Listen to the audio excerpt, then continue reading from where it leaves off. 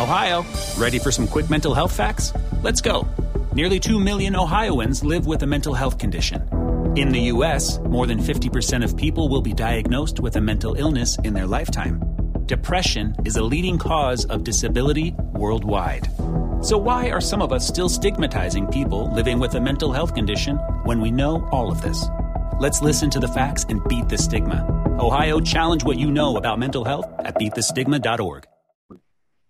Welcome in the latest episode of Five on the Floor on the Five Reasons Sports Network. Thanks for finding us on your podcast app or at Dash Radio on the Nothing But Net channel. If you don't have Dash Radio, we're there every day, 10 a.m. to 11 a.m. Eastern, 7 a.m. to 8 a.m. Pacific. It's a great place to find us. The Dash Radio app is free on your phone, and all you got to do is search for Nothing But Net. Also, check out fivereasonsports.com. Spell it out, F-I-V-E.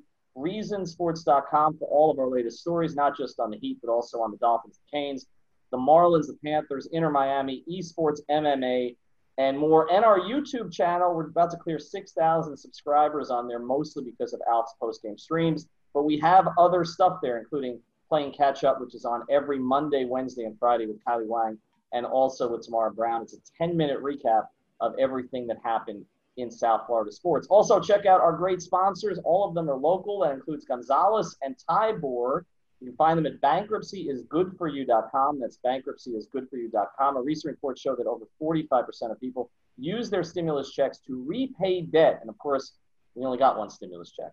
So this is money that could have and should have gone to cover living expenses. Even before the pandemic, household debt in this country, especially credit card debt, was going up, and it was hurting families and small businesses. Nobody likes to consider bankruptcy as an option for dealing with your debt, but bankruptcy is one of the few laws that exist to actually help consumers. So before you make another debt payment that you cannot afford, or you do something drastic like empty out your 401k or borrow money from friends and family, why don't you talk to a professional about your options? Contact Gonzalez and Tybor. The website is bankruptcyisgoodforyou.com. The phone number is 954-378-8184, 954-378-8184. An attorney will answer your call, and consultations are always free. We've done not only by telephone, but also by video conference. So check it out. Bankruptcyisgoodforyou.com, 954-378-8184. And now, today's episode. 1, 2, 3, 4, 5 on the floor. Welcome to Five on the Floor, a daily show on the Miami Heat and the NBA featuring Ethan Skolnick with Alphonse Sidney, Alex Toledo, and Greg Sylvander. Part of the Five Reasons Sports Network. All right, Ethan Skolnick back on Five on the Floor. Here's today's floor plan. Yesterday, we went into the strategy of the Celtics Heat series, so check that out. That was with myself, Ethan Skolnick, Greg Sylvander, and also Alex Toledo. Today, Greg is back. Alex has the night off. Alphonse Sidney is back from the stream, so he's with us. And we're welcoming in from Ballscast, another podcast on our network. And I believe, what year did you guys win New Times Best Pod, Chris? That was last year. Last year we won it. Last year. Did you get like a celebration tour? What did they do for you? They wrote a 2-inch paragraph in a article filled with lots of paragraphs. So if you really, really, really read it, you'll find it in there. It was a dubious occasion, I think, but you know, it's cool. It was a cool way to get us to if anyone read that deep into the article, then they discovered us. Otherwise, I think the only people that knew about it are people that are already listening or my Twitter followers. But hey, how did you celebrate? We're appreciative. We just retweeted it a lot, and we really didn't do much beyond that. I did get a lot of flack because I used to work there, so they thought I had some kind of but I didn't. It's you know. Wait. People thought you rigged a New Times podcast award? Podcast award, yes. Okay. I mean, people were serious. Like, they were angry. So that was fun. That was a fun, good, 5 minutes to be happy with. Well, hopefully we never win that award here at Five on the Floor. People would accuse us of exactly the same thing.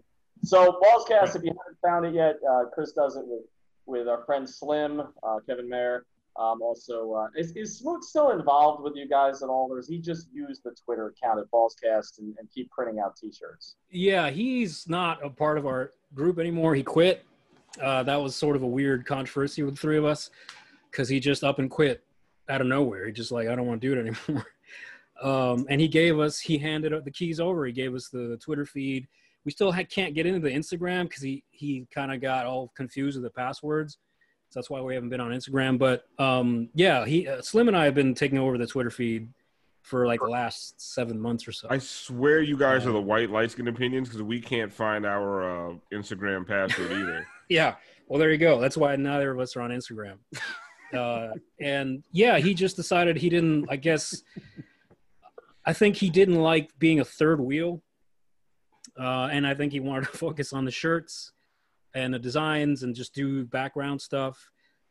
Because a little bit of info in the background information, anytime we would have a meeting about, okay, what we're going to do, he would throw in a suggestion and we'd shoot it down. And then we'd come up with something and he'd be like, nah, we don't like that. And then we'd shoot him down. So I think maybe that might have had something to do with him saying, you know what, screw it, I'm out.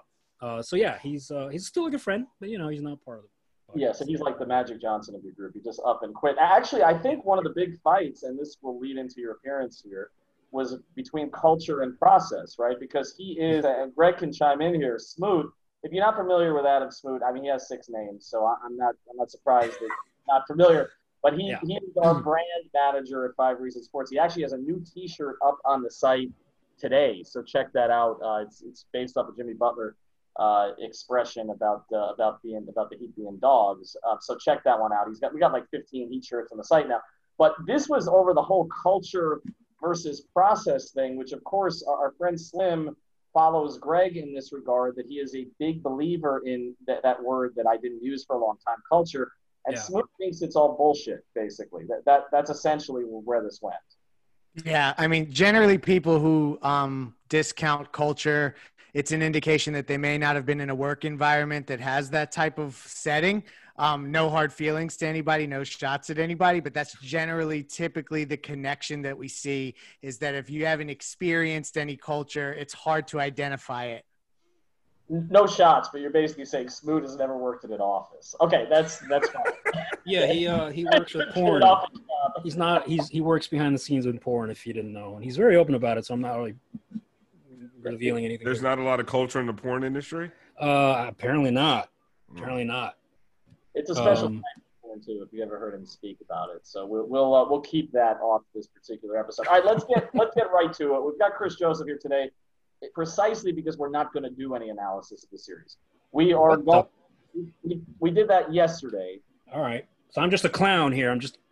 That's no. If we were one of the clowns, we would have been Slim. No, we want your take on this because we said before the series that this was not a very hateable Boston team, like as opposed to past Boston teams, like Paul Pierce in a wheelchair, right? KG mean mugging, at every white European he could find and then backing down in a fight.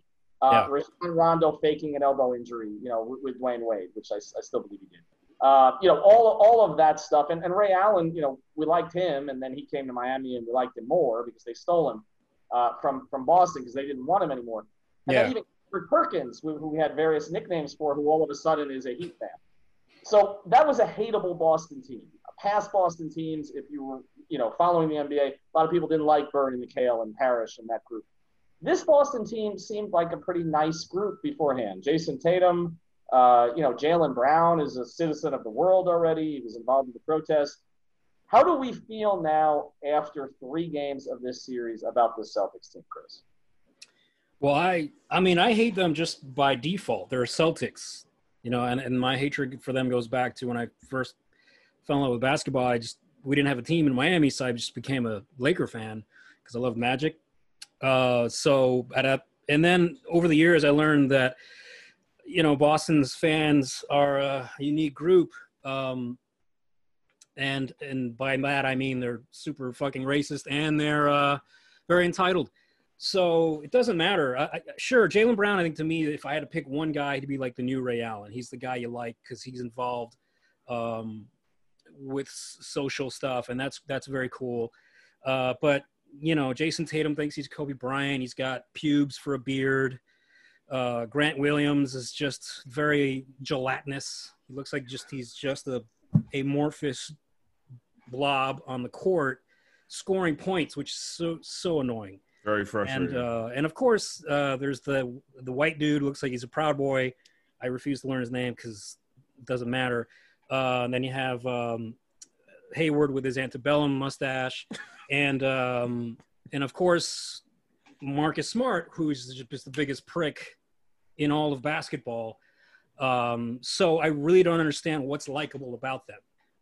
As you know, they're wearing the green, you hate them. That's just the way it is. Chris, I tried to explain this before the series started. Ethan was like, well, these guys are likable. I'm like, no, they're not. He's like, why? I'm like, because they're Celtics. Yeah, like, I don't care. Like, Brad Stevens, like, you didn't even go into Brad Stevens' punchable stupid face. Sure, yeah, exactly. I even forgot to mention him, where he does look like a guy at the supermarket studying the cartons of milk, 2% regular, 2% regular, and he's there for a good 5 minutes. That's what he looks like. And not only, again, I think it's the connection to the fans. Just aside from all the crap that Alf and I do on Twitter and to tick them off, it really is just they're insufferable in that. Now Hayward comes back, he scores like -1 or whatever, and all of a sudden he's freaking Batman. Batman has showed up, and like, not the Michael Keaton Batman, the fucking Affleck Batman. He's the best Batman. That's what we're dealing with on a constant basis. You look at, especially Alf, because I try to stay away from it because I get nasty. Alf sort of is nasty, but he stays in control. And I like that because I can just live vicariously through him messing with Celtics fans. That's been a blast because that's what they are. They're very like, oh, gritty. Oh, it's all gritty. And they completely ignore that the 3 black dudes bailed them out in the last game. There was 4 black dudes scoring 20 plus. That's what and everyone got on me, and like even like Heat fans who and this is one of the things about Heat Twitter that bothers me more than ever is that everybody suddenly like is super deep involved analyst. Right. It's like I'm just like F. Gordon Hayward, he didn't do anything, and you had Heat fans come up to me, well, actually, what he did when he got into the middle of the he's screaming in the middle of the zone, unlocking all of the you're surrounded by Boston guys going, you don't watch enough basketball. I'll watch the game. Miami fans going, bro, you don't watch enough basketball, bro. So it's like this. You're surrounded by, I'm sorry, the idiocy of it, but I find no redeeming qualities about this team. And if they somehow get by us, I'm going to root so hard against them in the finals. But you're going to root against them. But backtrack a second because I want to get into the rivalry piece of this. But you would root against them. Are you part of hashtag Team Petty? Were you part of hashtag Team Petty? Because, I was not. I kind of was trying to nip it in the bud when it first started, and I got almost kicked off Twitter because people were so angry. And I get it. I get why people don't like LeBron. But I, number one, appreciate what he brought for those 4 years. I know even through stories with Ethan coming on Ballscast and talking about his interactions, he just seems like a thoughtful, good dude. I mean, he's going to have his faults. He's going to crack. I know in the last couple of week or so, he's seemed like a bit of a butthole. But I think who wouldn't be, like, having to hear all the crap he gets? But I'm one of those people that is super thankful for the 4 greatest sports years of my life. And I know he treated Riley like crap and very disrespectful, but in the end, we got more rings because of that dude. And he's the greatest player, in my opinion, of all time. And he played for my team. I think that's really cool that I can say that. So I'm not going to be Team Petty. I've come around to that side. I started out on Team Petty particularly because I heard of all the Riley stuff that went on in Vegas and how disrespectful it was. And I just couldn't let that go because you guys know I'm going to carry that torch. But sure. But now I agree with you. I've come around to that. I actually find myself in most cases rooting for LeBron when he's not playing against Miami, and he's not in a Cleveland Cavaliers uniform as a bonus too. So I would kind of hedge my bets and go in that direction too, because the other guy in Boston that can kind of lean into the rivalry discussion, which I know we'll unpack further, is Danny Ainge. Like, I can't stand that guy. And he ain't on the court, so we forget that he's there, or at least I do sometimes. Sure. And there is nothing lovable about any team that's built by Danny Ainge. So let's he's just so make that clear. swagless. Like, when you see him, Like, if you put him, you put Danny Ainge and Brad Stevens next to Riley and Spoelstra, like it is literally Miami versus Boston in every single way possible. They're very vanilla face. They're very Boston. Like if Riley was Cuban, would be the only way that duo would be more Miami. But Boston those two couldn't get any more Boston, right? And like unless they were reenacting like a Revolutionary War battle, like and throwing tea into the fucking harbor. Like those guys are the most Boston-y looking front office head coach combination in the entire league, and I don't think it's close. Yeah, and even he stumbled into these great teams. Like Kevin McHale basically gave him a great championship team, his old teammate, who's also MAGA, by the way. I'm not going to get into that, though. And now he's, the Brooklyn, just like the previous owner gave him like a bunch of draft picks for washed out Paul Pierce. Like, sure, this is good for you. It's good for you. And now they got like nothing but number one picks, and they're able to just fall ass backwards into Tatum and Brown and those guys. So that's the super annoying part where Riley's earned it. Like he's through trades and salary cap maneuverings and all these things. And this Danny Ainge, like most Boston situations, they just fall into things. And it's so obnoxious. It goes back to Tom Brady in the 6th round. Nobody knew Tom Brady was going to be that. But he gets there, and now they have Cam Newton. It just never ends with that fucking city, man. Sorry. All right, we'll get into the rivalry part in a second. Before we do, I want to tell you about another sponsor of the 5 Reasons Sports Network. You can bet against all the Boston teams if you want, and that's MyBookie. Winning season at MyBookie means doubling your first deposit. It means Survivor, Super Contests, and Squares. It also means hitting all your parlays and props with your feet up as you collect your winnings. So you got to go to mybookie.ag, and you can celebrate not only the NBA playoffs, but also the NFL season heading into week 3. The Dolphins this week play Jacksonville on Thursday night. I know you're dying to bet and watch that one. Invest in your intuition. Use the promo code 5 on the floor. It's 5 on the floor. You'll double your first deposit. New players get up to $1,000 in free play designed to add more excitement to the sports you love and the games you bet. Again, use the promo code 5 on the floor. Double your first deposit. The Heat are still favored, by the way, to win this series. They are no longer favored to win the championship. That was a brief thing before the Lakers went up 2-0 in that series, and the Heat fell down to 2-1. So you think the Heat are going to win the title? Still got some time to get in there. So use the promo code 5 on the floor at mybookie.ag. All right, so let's get back into it because we talked about some of the reasons you all hate Boston. And the Heat have had, over the course of Riley's years, I would say probably 5 significant rivalries, all right? The first one was the obvious one, which was the Knicks, right? But when you suck for 21 years, you're not a rival anymore. Right. I mean, there's nothing to really remember over the past 15 years with the Knicks other than Amari Stoudemire punching a fire extinguisher and Danilo Gallinari making Dwayne Wade bleed his own blood and then Wade going off for 20 in the 4th at MSG. I don't remember anything else with the Knicks. And Iman Shumpert and Darren Davis blowing out their knees in a playoff series. Like, that's it. That's it. Mm-hmm. There's nothing else to talk about.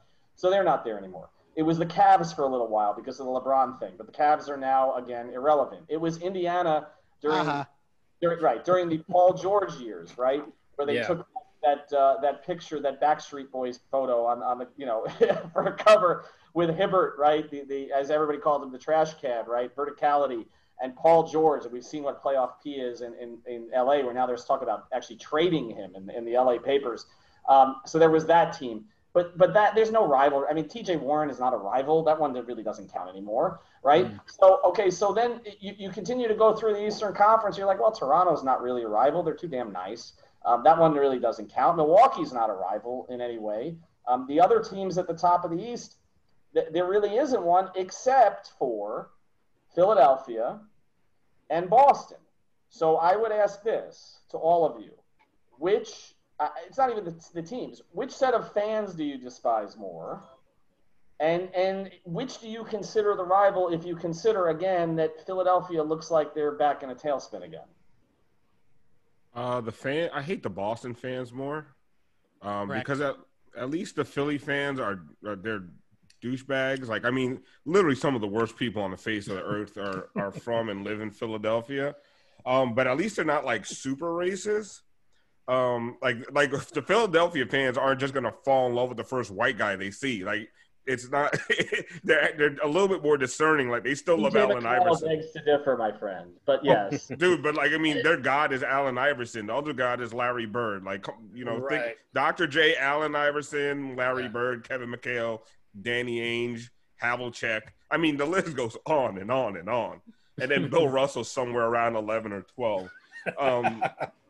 And then but between the fans, Boston fans are the absolute worst. Like, I mean, they came after me about Gordon Hayward. Like, I tried to send my kid to one of their schools. Like, they were just so upset. They had sticks and bricks, and they tried to stab me with an American flag.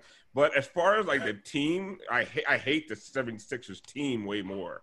And I feel like that's like a budding rivalry, but honestly, Embiid won't let it be because he loves Jimmy too much, and like they hate each other more than they hate the Heat. So it's like, hey guys, it's like you want to fight somebody, but they just can't, like, they can't get out of their own way. So I mean, right now the Heat really don't have a rival. No. This playoff series might create one, and if there's some testy, back and forth over the next few games, it might be something. But there's really no rival right now. I think part of the rivalry thing gets escalated and becomes more of like a paramount focus when fans are in the stands. I don't know how that works. There's some kind of intangible value to having fans in the stands that changes some of that, I think, because like if you really think about this playoff run, there hasn't been a lot of dust ups and like really like fighting from in the Heat series at all, or even like those like multiple technical fouls in games. Like, yeah, here and there, there's been little spots, but ultimately there's not that team that you just hate. And maybe it'll be the Giannis sweepstakes that creates some sort of rivalry where all of a sudden they have what's the word I'm looking for? A target on their back, and people start to hate the Heat again in a different kind of way. But right now they're the lovable underdogs. So it's like, I don't know that anybody hates them yet. Yeah, I agree with first of all with Alf, just that I think the difference, I hate, Philly fans are obnoxious too and just insufferable douchebags. But I think the difference between them and Boston fans is Philly fans are more self-aware of it. They wear like a badge. They're assholes and they know it and they love it. And they come at you like they know it. Whereas Boston fans are like, "Whoa, we're the greatest thing ever. Like, what are you talking about?" And they have no idea. And you'll see Alf joke around with, look, there's a serious history of racism that comes out of Boston. It's a fact. And he'll say these things and there'll be like dudes in his replies being like, that's just a narrative. And they're just trying to defend this indisputable fact. Maybe you, sir, aren't racist, but your city has a long history of this thing. Not to mention, a whole city of, if you ever watched, damn it, what's the name of that movie with Michael Keaton? Batman.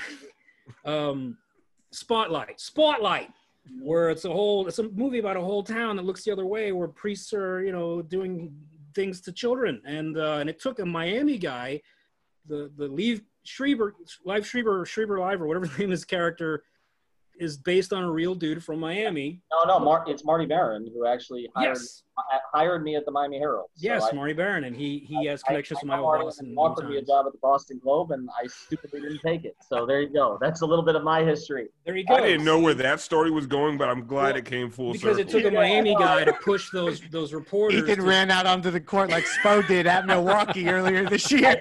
Ethan heard priests and child molestation and ran onto the court. Timeout. Thanks, Spo. I'm just reliving mistakes of my life that led me to this particular episode. Sorry. That's I'm familiar with Marty Baron, but you're right. I mean, look, I do think that's the key difference between the two, is that there is an awareness in Philadelphia. In fact, when they lost and when they got swept, and before Brett Brown was fired, I mean, they took out most of their anger at Brett Brown, not at people from outside the city. And then when he got fired, and then Jimmy kept advancing, they all mea culpa, like that Austin Krell guy who had that stupid tweet, and I forgot the name of the woman who was on we kept replaying that video of her. Crystal Rich, right? Kind of cute though. She fell on the sword. They all fell on the sword. They're all like, yeah, you're right, we suck. Boston fans would never do that. It would take decades, and they still wouldn't do it. So no. I do think that there's something to it. All right, I want to transition to one more thing here. we've talked about this a little bit on Five on the Floor, and I think we've reevaluated our own opinions. But Chris, I want to bring you in on this because, I mean, obviously you're a fan of the other team in town, which has predictably started 0-2. You even ran a Dolphins website kind of mocking them for a long time, and now there's actually more to mock over the past decade plus. But the Heat have provided so much more joy, obviously, to this market than all the other teams combined. I mean, you know, there's only – I think that, I mean, the Heat have been to 8 Eastern Conference finals with basically the semifinals of their league since Riley took over in 96. The other franchises in town have done that a total of 3 times, advanced that far. The Marlins twice, the Panthers once, and the Dolphins once. Okay? That's basically what's happened since then. Where does this team fit for you, though? Like in terms of Heat lore, I mean, in terms of the way that you're going to evaluate them going forward. And it does, I mean, obviously they win a championship, it changes some, but from where it is. Wow, that's a good question. I think I know Slim, my Ballscast pal and partner, tweeted out that's probably his favorite, and I agree, my favorite non-Dwayne Wade team. So that's already where they're ranked. Obviously, wherever, like even up to this point, if it goes no further, it's still going to be one of my all-time favorite Heat teams because of the unexpected things that they've done. And they are dogs, and they're fighters. And it's a weird feeling where the big three would fall 15, 20 points behind. You're like, it's over. And you really don't get that feeling with this team. Even this last game where they were playing like absolute shit, you still felt like they're coming, and they did. I mean, they cut it to, 5 points or something. Fell short because they had a bad shooting night, but that's the feeling of like there's a more relaxed, like, man, we're playing with house money. Like this team should not have gone this far, and here we are. So you remove all the Dwayne Wade teams out of the equation, obviously becomes my all-time favorite non-Wade team, and that includes the Zoe Timmy years, which were a lot of fun as well when Riley first got here and made us into something, and the Knicks rivalry that you mentioned earlier. So obviously, I don't think I'm going to rank them above any of the big 3 years, maybe the Mavericks one. But for sure, my favorite non-Wade team. Again, even if they don't make it to the finals, they're already there in my book. Greg, if they make it to the finals, do they elevate over a Wade team? If they win it, to me, if they win it, it'll – I mean, we'll have that conversation there because it'll probably be a thing of, wow, it can really push it and move up to, number 1 or number 2. I think obviously my favorite Heat team is probably connected to the moment, which is the Ray Allen shot. That's my all-time favorite Heat team. But yeah, if they win it all, that conversation gets really interesting and really fun because I'll let's have that conversation, please God.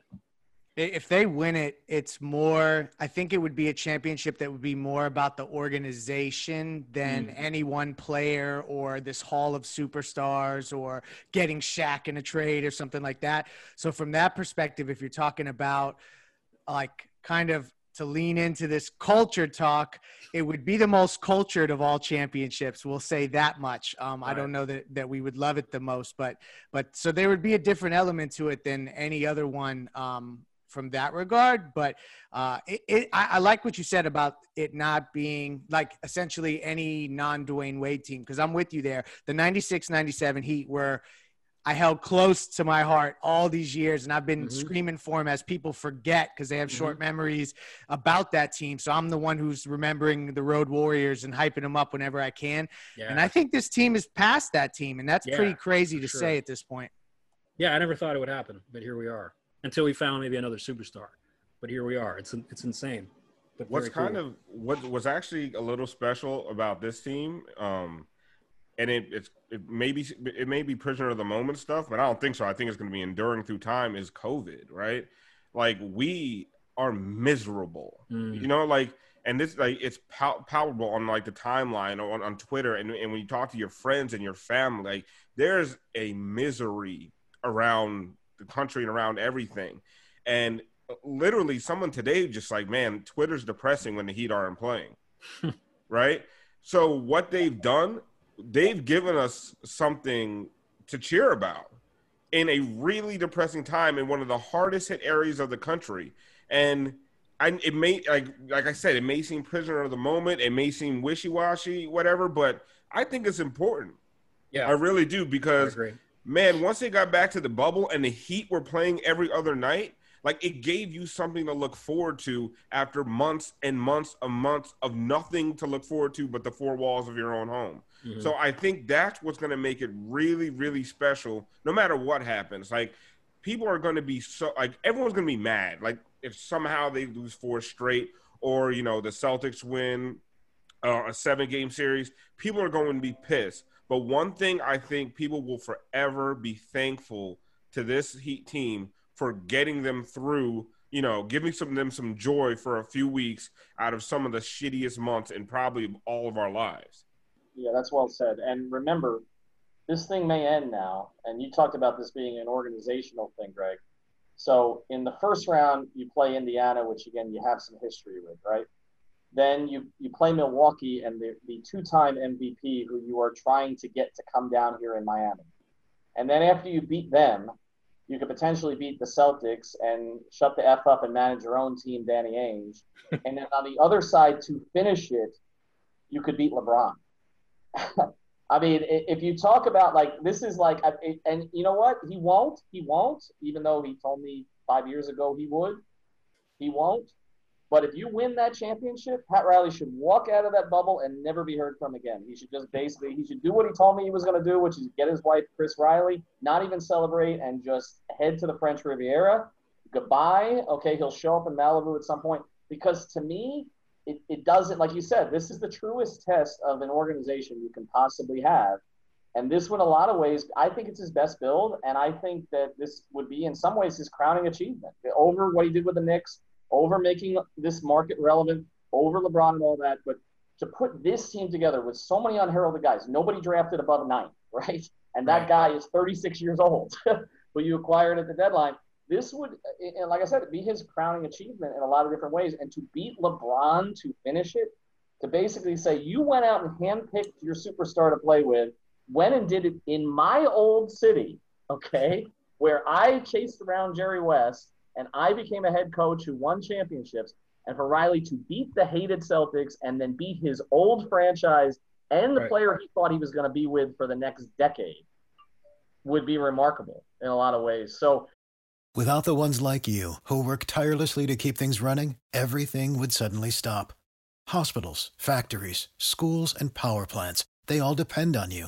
No matter the weather, emergency, or time of day, you're the ones who get it done. At Grainger, we're here for you with professional-grade industrial supplies. Count on real-time product availability and fast delivery. Call, clickgrainger.com, or just stop by. Grainger, for the ones who get it done. I kind of hope in some ways that he just says enough. I did it. Spo, have a meeting with Giannis in a year and a half. just let that play out, because I think that'd be a cool way to end it. All right, that'd be so cool. You can catch Chris Joseph at @ByChrisJoseph on Twitter, also on Ballscast. Make sure for all of us, make sure that you go to manscaped.com and use that code 5RSN. I still got your kit here, Chris, so I'll get that to you here. Yeah, I'm a mess down there. I need to. Right, I know you're using it religiously. So we'll get that to you. Also, check out all of our great sponsors. That, of course, includes Biscayne Bay Brewing, the official beer of 5 Reasons Sports, of Inter Miami, and also of the Miami Marlins, who are actually in a playoff position right now. Biscayne Bay is owned by local guys and employ people in this community to make their beer right here in South Florida. They're committed to the community to support 5 Reasons Sports, so we can keep bringing you all the local sports content that you can handle. So if you care about supporting local business and drinking amazing beer, grab their stuff, Marlins Lager, Miami Pale Ale, Tropical Bay IPA, at all major retailers or my apartment in South Florida. It's the beer we're drinking at 5 Reasons Sports. All right, when we come back, we're going to bring you the interviews today from Andre Iguodala and from Jay Crowder. They did the Zoom calls, and both of them were really thoughtful, particularly Andre, who I thought had some really interesting things to say. So check that out, and obviously check out the pod that we did with Alex Toledo yesterday on the strategy of the series. Just a couple quick ones for you here, Andre. First of all, is the time off a challenge because of the way you guys have been going about it, day off game, or is it a bit of a blessing, particularly when some bodies might need some time? Well, you look at it both ways. If you, you just got to look at it. That's how the NBA schedule goes. And then we're like kind of creatures of the unknown or just adapting or being able to adjust to any environment or schedule. So just kind of have to roll with the punches. And then on the flip side, if you do have some extra time, you do have some things that you can heal with the body, and try to take advantage of that as well. As it pertains to the thing that this defense takes pride in most, taking care of the paint first. First, how disappointing was the result of what Boston accomplished in Game 3, and then how much did that wake up the idea of what needs to be done? Yeah, well, they did a really good job of getting to the triggers early and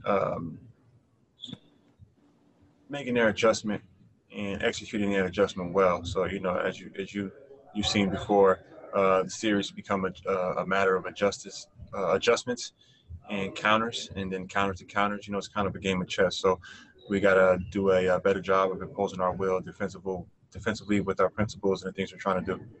Andre, first, I was just curious about an update on the back spasms that had you out at the end of Game 2. Was that a factor last game?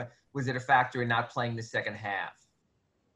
Yeah, well, you just trying to, same thing, trying to roll with the punches and understand that, you got some unknowns and the body may not react as well as you would like. And one thing you don't want to be is a detriment to the team. And, just sticking through it and, being ready for whatever lies ahead for you. And then in last game, they try to park to a degree Enes Kanter during his brief stint on you defensively. We saw Kemba on Jay Crowder. You've been through this all the time with all your trips to the finals. How important is it, the adjustments to the adjustments, when you get into a Game 3, Game 4, Game 5 of a playoff series? Yeah, just doing a better job, myself and, anyone else when they're trying to throw something different look at you, just understanding, getting to those triggers quickly, a little bit faster in terms of what you're trying to do offensively. And, like I said before, making the counters to the counters and making sure that, we aren't surprised by whatever's happening and knowing what puts us in a good position offensively and the triggers and the things we need to do to make sure we're ready for any type of little nuances they throw our way. Yeah, Andre, it's been clear that, in addition to the talent and the versatility, that the true chemistry that is on this team has been a strong point. The further along that you get in this playoff run, how much does that chemistry truly matter, and how are you seeing that pay off now at this point? Yeah, that's important for all championship teams, to having that chemistry, especially on the court. Probably the only good thing about, being in a bubble is getting a little bit closer ties to the guys. That's all you have to rely on. The brain goes through a lot of different things, and in turn that might help you, when you're out there on the court, in those tough situations, spending more and more time with each other on the court, off the court. So you kind of really get a good read on your teammates, whether they having a good game or they having a bad game, knowing how to respond to them, know how to pump them up. All those little things are part of that chemistry that, they don't show up in the stat sheet, don't show up in analytics, but it really helps you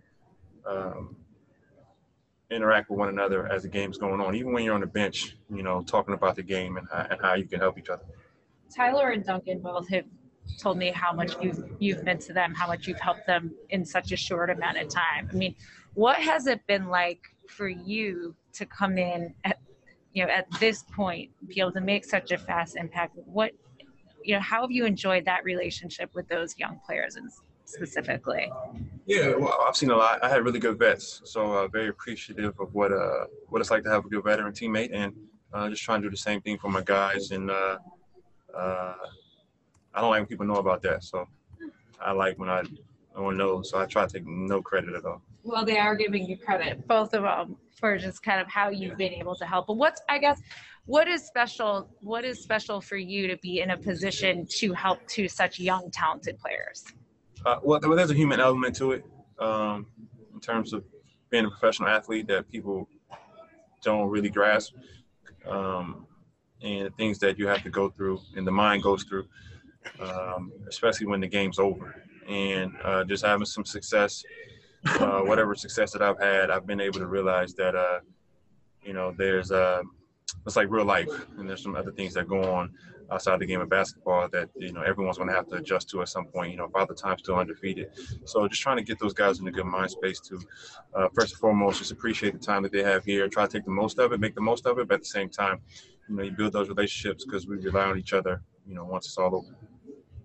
Andre, to kind of follow on that, this is such an unusual circumstance. You've been through so many playoff series and deep runs, but typically a game is over, a loss happens, you go home to your families.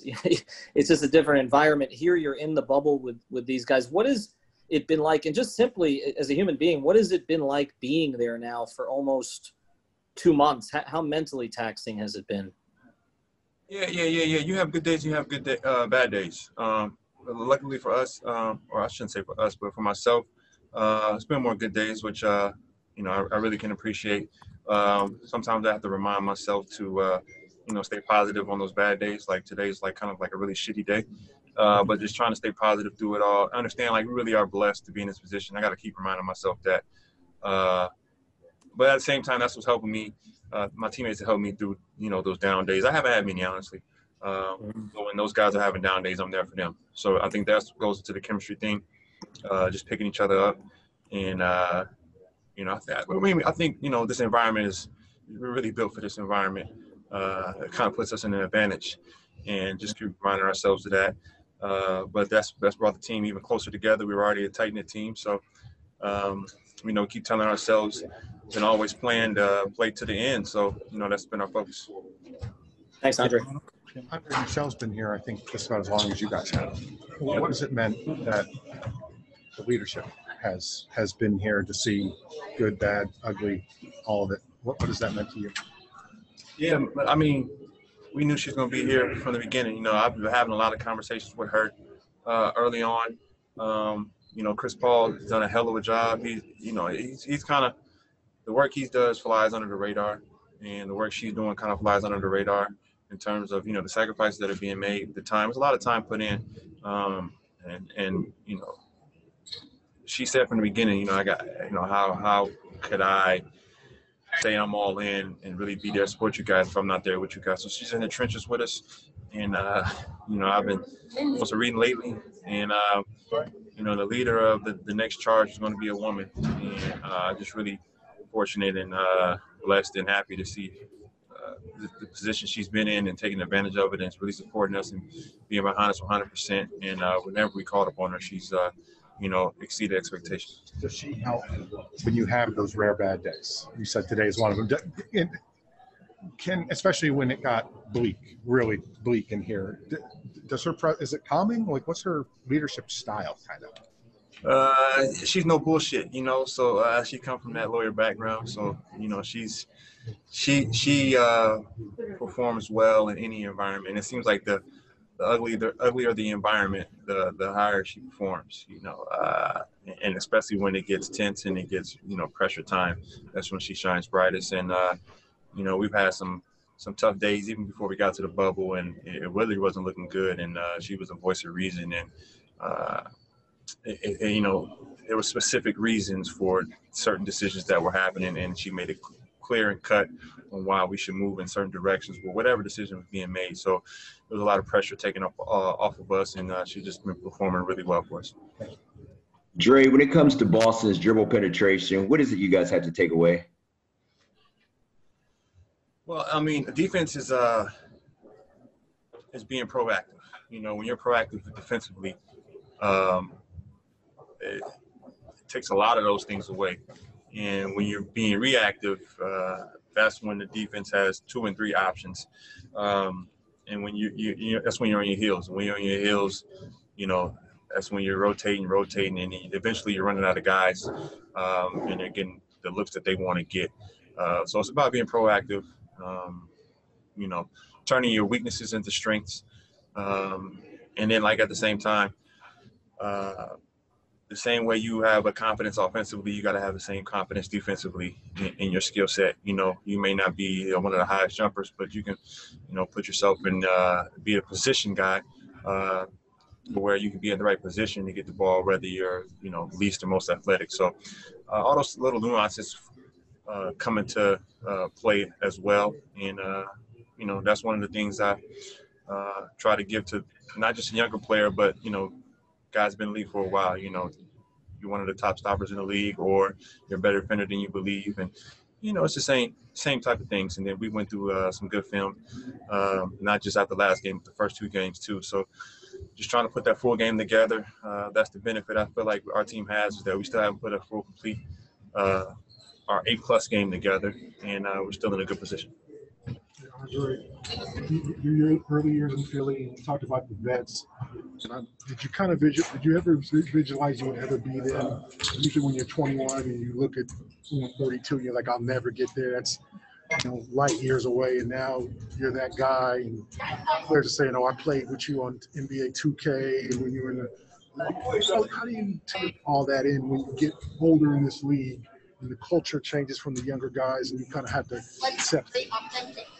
Yeah, it's not really that hard. It's just something that you're supposed to do. I forgot what book it was I was reading, but I think I've seen it multiple times in terms of once you've mastered something, it's your duty to give it back and teach it. So that's kind of my duty. I've seen it at all levels, high levels, and no matter if I'm, the main guy or the franchise player, or, I'm one of the guys coming off the bench, it's being a veteran player, being a role player, it's a different way of being all in. It may not just be production, but it may be in terms of being a leader, being a good veteran, being a good teacher, helping the guys through the tough times, helping them improve, giving them that confidence at the same time, giving them encouragement. So I guess it's just, trying to, you reap what you sow, and then you kind of just the energy that you put out there it plays a major part in your progression as a human being as well. Do you get flashbacks to when guys used to kind of tell you that and you were like, oh man, what you talking about? Or did you always listen to your vets? Yeah, I had really good vets, so it was like really easy to listen to them, and they did it the right way. And I wasn't one of those guys who was promised to be, make an all-star team or play in the Olympics or win championships. Like I didn't know I was gonna be in the NBA until I got drafted. So I was always appreciative of all the moments and just try to make the most of it. Hi, Andre. Thanks for talking to us. Sorry you've been struggling today, man. After playing alongside Goran Dragic this year, I wondered what historical comparisons you see with his game and, opponents or teammates that you've played with or against in the past. Yeah. Well, he's from a part of the globe where there's a very high IQ of basketball that's been played historically. So he has a very amazing feel for the game. He hits big shots in big moments. Plays with some confidence. He's been through the trenches, especially in EuroLeague and Euro basketball with his team, his country winning the championships. Can't pinpoint the year, but very recently. So, he's done it. He's got it in his game. He's been huge for us in the playoffs. I learned a lot about him from similarities between me and him in terms of regular season and he going to the playoffs. So it's been a joy to see. Great teammate, great guy. But he's kind of like just that prototypical high IQ Euro player. That it's just he's been very key for us. When he hits big shots in key moments. You've seen in the first quarters we start off a little slow. He'll be that guy that kind of eases back into our groove, and that 10-point lead or a 10-point deficit we may have, he'll cut it to 6 like that. So he's been a pretty huge part of our success, and he's been a stabilizer for us in key moments throughout this run. Do you see any like Manu Ginobili in his game at all? Yeah, I never played with Manu. Only was an opponent. But yeah, everyone's thinking, the left hand thing. But I would say the simulators, they, like I said before, those big shots and those big moments, and then that stabilizer. Whenever the Spurs needed a bucket, Manu seemed to hit a huge shot. Got to the line when he needed to. Very crafty with their passes, and then that change of pace is very similar, but like I'm explaining the same person when I say a guy who's Euro player, who's got a high IQ, who's done it well on an international level in big games internationally, and been able to translate that here to the NBA game and impose as well upon. I want to introduce you to another of the great new sponsors of the 5 Reasons Sports Network, and it is a sponsor that would be important in any time if you want to have a beautiful workspace, but it's especially important now when you need a safe one as well, and that's safecubbies.com, which offers modular office solutions designed to elevate your open office into a modern and safe environment at any budget. You can personalize your workspace with options like whiteboards, magnetic panels, acrylic sheets, and graphic branding. Most of the surfaces are non-porous for easy cleaning and can be removed or replaced within minutes. Now, this is for workplaces. They've got a bunch of different options on their professional series,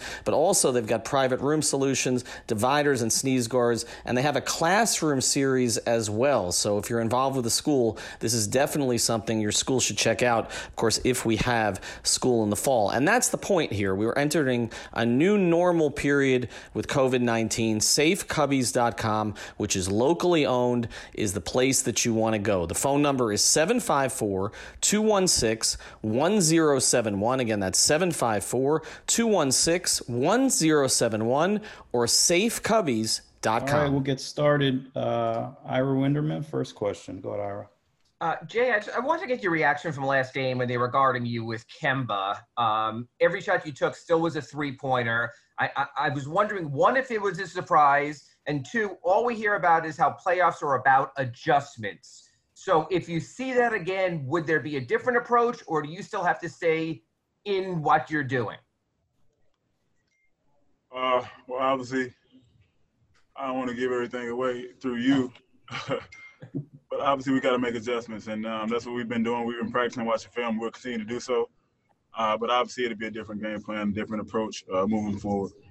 And then we see that a bunch of times. They try to park people on different people who maybe don't have complete roles in the offense. They played Enes Kanter for a while in the first half on Andre Iguodala, same type of thing. So now that you have a 3-day break and it's getting that way, without getting specific, I know you can't, is it only natural to see sort of this back and forth chess game? Thank you. Yeah, it's the playoffs, Ira. You know, you've been a part of it. You saw it. It's about making adjustments and about moving pieces around and trying to adjust. So without, like I said, I can't give too much away. This is a chess match. This is two good teams going head to head, two good coaches coaching at their best. So, you know, we'll make adjustments. We'll be ready for Game 4, and that's all I can give right now. But obviously, we did watch film, or we will continue to watch film tonight in our meetings. So the game is about adjustments, and we'll definitely do our part about adjustments. But that's all I can give right now. Tim Reynolds. Can you give us all the adjustments? Obviously, you've been in this series twice, and the coach you played for the first time is the coach on the other side now.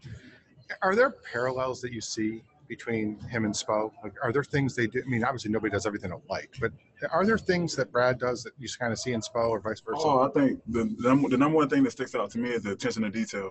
Both coaches have preached that and pushed that with their teams, respectively. You know, you need that at this level. You need that at this time of the year, because both teams really know exactly what you're trying to get to. It's just about the level of detail that you're doing it and how much you're imposing your will. So I think the similarities is definitely the attention to detail that they both coach with, and they push it to their groups tremendously. So I think that's a hell of a compliment to both coaches. And broadly about this series, I think Boston's won 7 or 8 of the quarters.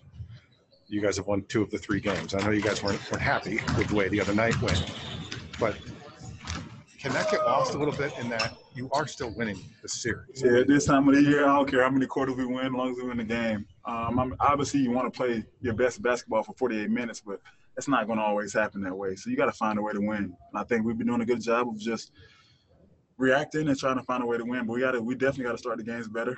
We feel that. We feel that trickle down throughout the whole series. It's been like we got to start the games better to give ourselves a chance just to weather the storm, whether it comes in the third quarter or fourth quarter a little better. So with that being said, we know it, we feel it, and it's on us to make that adjustment. But no matter how many quarters they win or we win, at the end of the day, it matters who wins the game and who advances. So that's all we were focused on. Anthony Chang. Hey Jay, you said during the Milwaukee series you kind of wanted to see the team go through some type of adversity. How do you feel like the team has kind of handled the past 24 to 36 hours? I understand you guys obviously still have a 2-1 series lead and you're 10-2 in the playoffs, but how do you think the team has handled these past 36 hours? Coming together today and putting up and working on some few things. Our spirit is right, our head is right, our energy is there. So I think we're responding the right way. We're just trying to get better and trying to see how we can play a complete game, play a complete 48-minute game, and be as sharp as we can be on both ends of the court. So with that being said, I think we took the loss or took the adversity in a good way, and we're still taking it in. We still have meetings tonight. We're still digesting the adversity we faced, and we're gonna obviously talk it out and get better. But I think we're headed in the right direction when it comes to taking on the adversity and owning it as men and owning it as a group and trying to move forward. And one more, if I'm looking at the tape, what did Boston do differently against the zone maybe that made it tougher on you guys when you guys, showed that look? I mean, I just think they did a good job of just getting a body in the middle of the paint and just passing the ball well. But I think we could do a lot of things differently and a lot of things better at a higher level. I just feel like they were ready for it, they were equipped for it, and they did a good job of just moving the ball. Rebecca Harlow. Yeah, Jay, this team's been very effective at defending the paint. Obviously, that was a breakdown in Game 3, the points in the paint. Going through that film, what stands out to you there? And again, I know you're not going to give me all your adjustments, but what stands out there about what you guys need to do differently? To keep it simple, just guard the ball better. Obviously, we can do a lot of different things to help the ball, the defender on the ball. But I feel like we got to get our pride back in and guarding the ball, guarding the guy in front of you. And making this tough as possible. And from there, we'll figure it out. But I think that's number one. Jimmy said the other night, I thought this was interesting, that sometimes you guys can rely on Bam to be that last line of defense a little too much just because he's so good at it. Did you see that? Do you feel that way too, just in terms of making sure that you guys are all not having to rely on that? I'm saying because the way our defense is schemed, it could be anybody pulling that. We call it pulling the trigger, being the low guy on the defensive end and being the last help of line of defense. But I feel like we do allow him a lot, but at the same time, sometimes we ask him to guard the perimeter. So that may be a different guy who's the low man. So I think all 5 guys on the court have to be Bam, in a sense, be that guy to come over and help a driver or stop the ball. So we know that we watch film on it. We can't rely on him all the time because we're asking a lot of him on that end. So it has to be multiple other guys. Jason Jackson. Hey, Jay, question about the time off after playing all these games, basically back day off in between. Has this been a blessing to be able to do the things that you're talking about, or is it a challenge because you want to get back to the hardwood? I mean, it's really right there in the middle. I feel like with your body wise, you want that rest, but at the same time, the competitive nature, you want to get back out there, especially with a game that we had in Game 3. So we definitely taking our time and getting our bodies right. But at the same time, we have to continue to play the game and play the adjustments in our head and get prepared be the most prepared team for Game 4. So I feel like we are doing the things we have to do during this time apart from gameplay. Ethan Skolnick. Jay, 2 quick things. The first one is looking over some of the numbers. You guys missed more uncontested shots than you have the entire time in the entire playoffs. As you guys were watching the film, did you see that? I mean, it looked like you were getting the shots you wanted. It just for a game weren't going down. Yeah, it was just for whatever reason.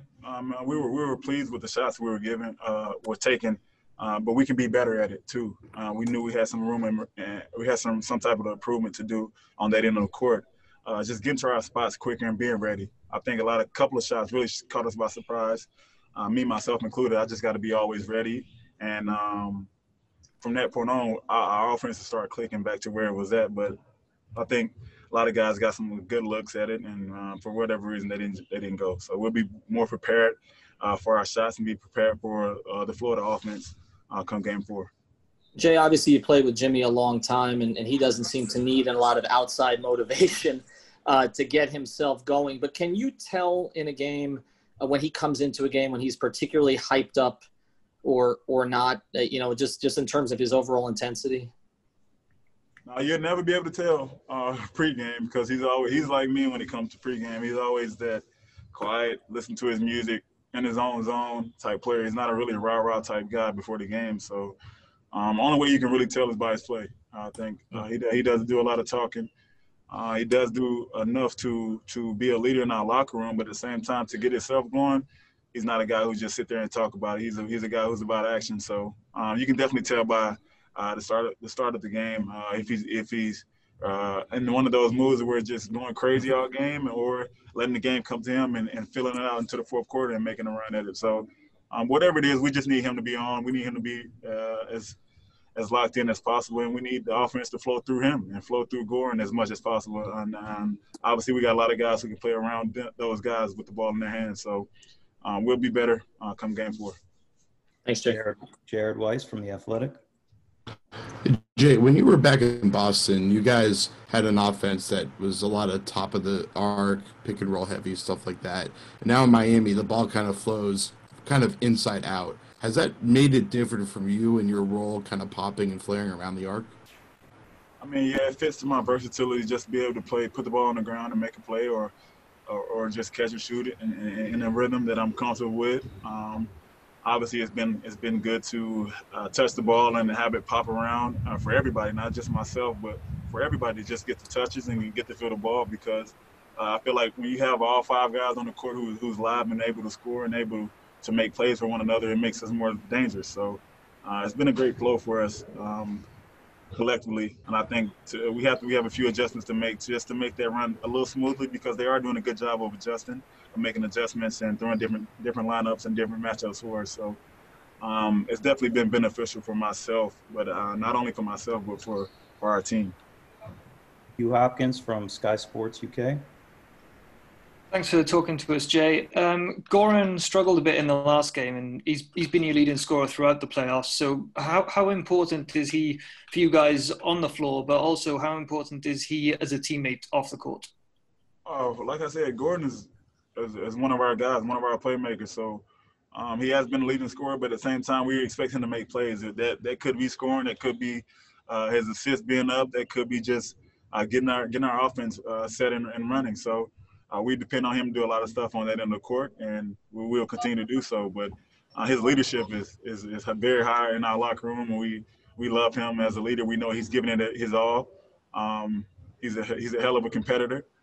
He's someone you want to go to war with. So we know what we get from him. We just got to get him in better situations to make his playmaking get us back to where we're on the winning side of basketball. That's great, thanks. And historically, are there any players that you would compare his game to? I mean, in a sense, he's like a Steve Nash in a little bit, because he's so good in the pick and roll. He can do a lot of different things in the pick and roll. He gets his teammates involved, and he can score at a high clip. So I just think his pick and roll game is pretty high and up there with a great like Steve Nash. That's great, thanks. And Jay, our last question, Christos Saltos from SDNA Greece. Hello, Jay. 2 questions. First of all, which will gonna be the key point for Game 4 against Celtics? And the second question is how different will gonna be your defense approach with Gordon Hayward on the other side? Well, I feel like just to get Game 4 under control, I feel like first of all we have to play harder. I think those guys really play harder than us when it comes down to it. You can talk X's and O's all you want to. I just feel like those guys brought the fight to us from start to finish. And it's up to us to respond. And I think our defensive assignments on that end of the court with Gordon Hayward are the same. We just got to continue to make it hard. He's a respectable player in this league. He's an offensive threat. We know it. But we just want to continue to wear him down as much as possible, give him a lot of different looks, and have nothing come easy for him. So we know he can get it going, and we just don't want him to get going at all on us. And he's definitely a vocal point in what we're trying to do on that end of the court. All right, Jay, thank you for your time. Appreciate it, sir. Thanks, Jay. Thank you for listening to the 5 on the Floor on the 5 Regional Sports Network.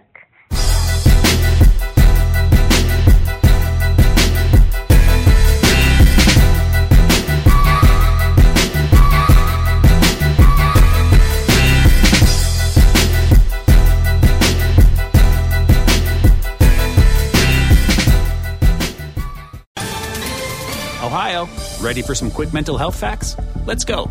Nearly 2 million Ohioans live with a mental health condition. In the U.S., more than 50% of people will be diagnosed with a mental illness in their lifetime. Depression is a leading cause of disability worldwide. So why are some of us still stigmatizing people living with a mental health condition when we know all of this? Let's listen to the facts and beat the stigma. Ohio, challenge what you know about mental health at beatthestigma.org.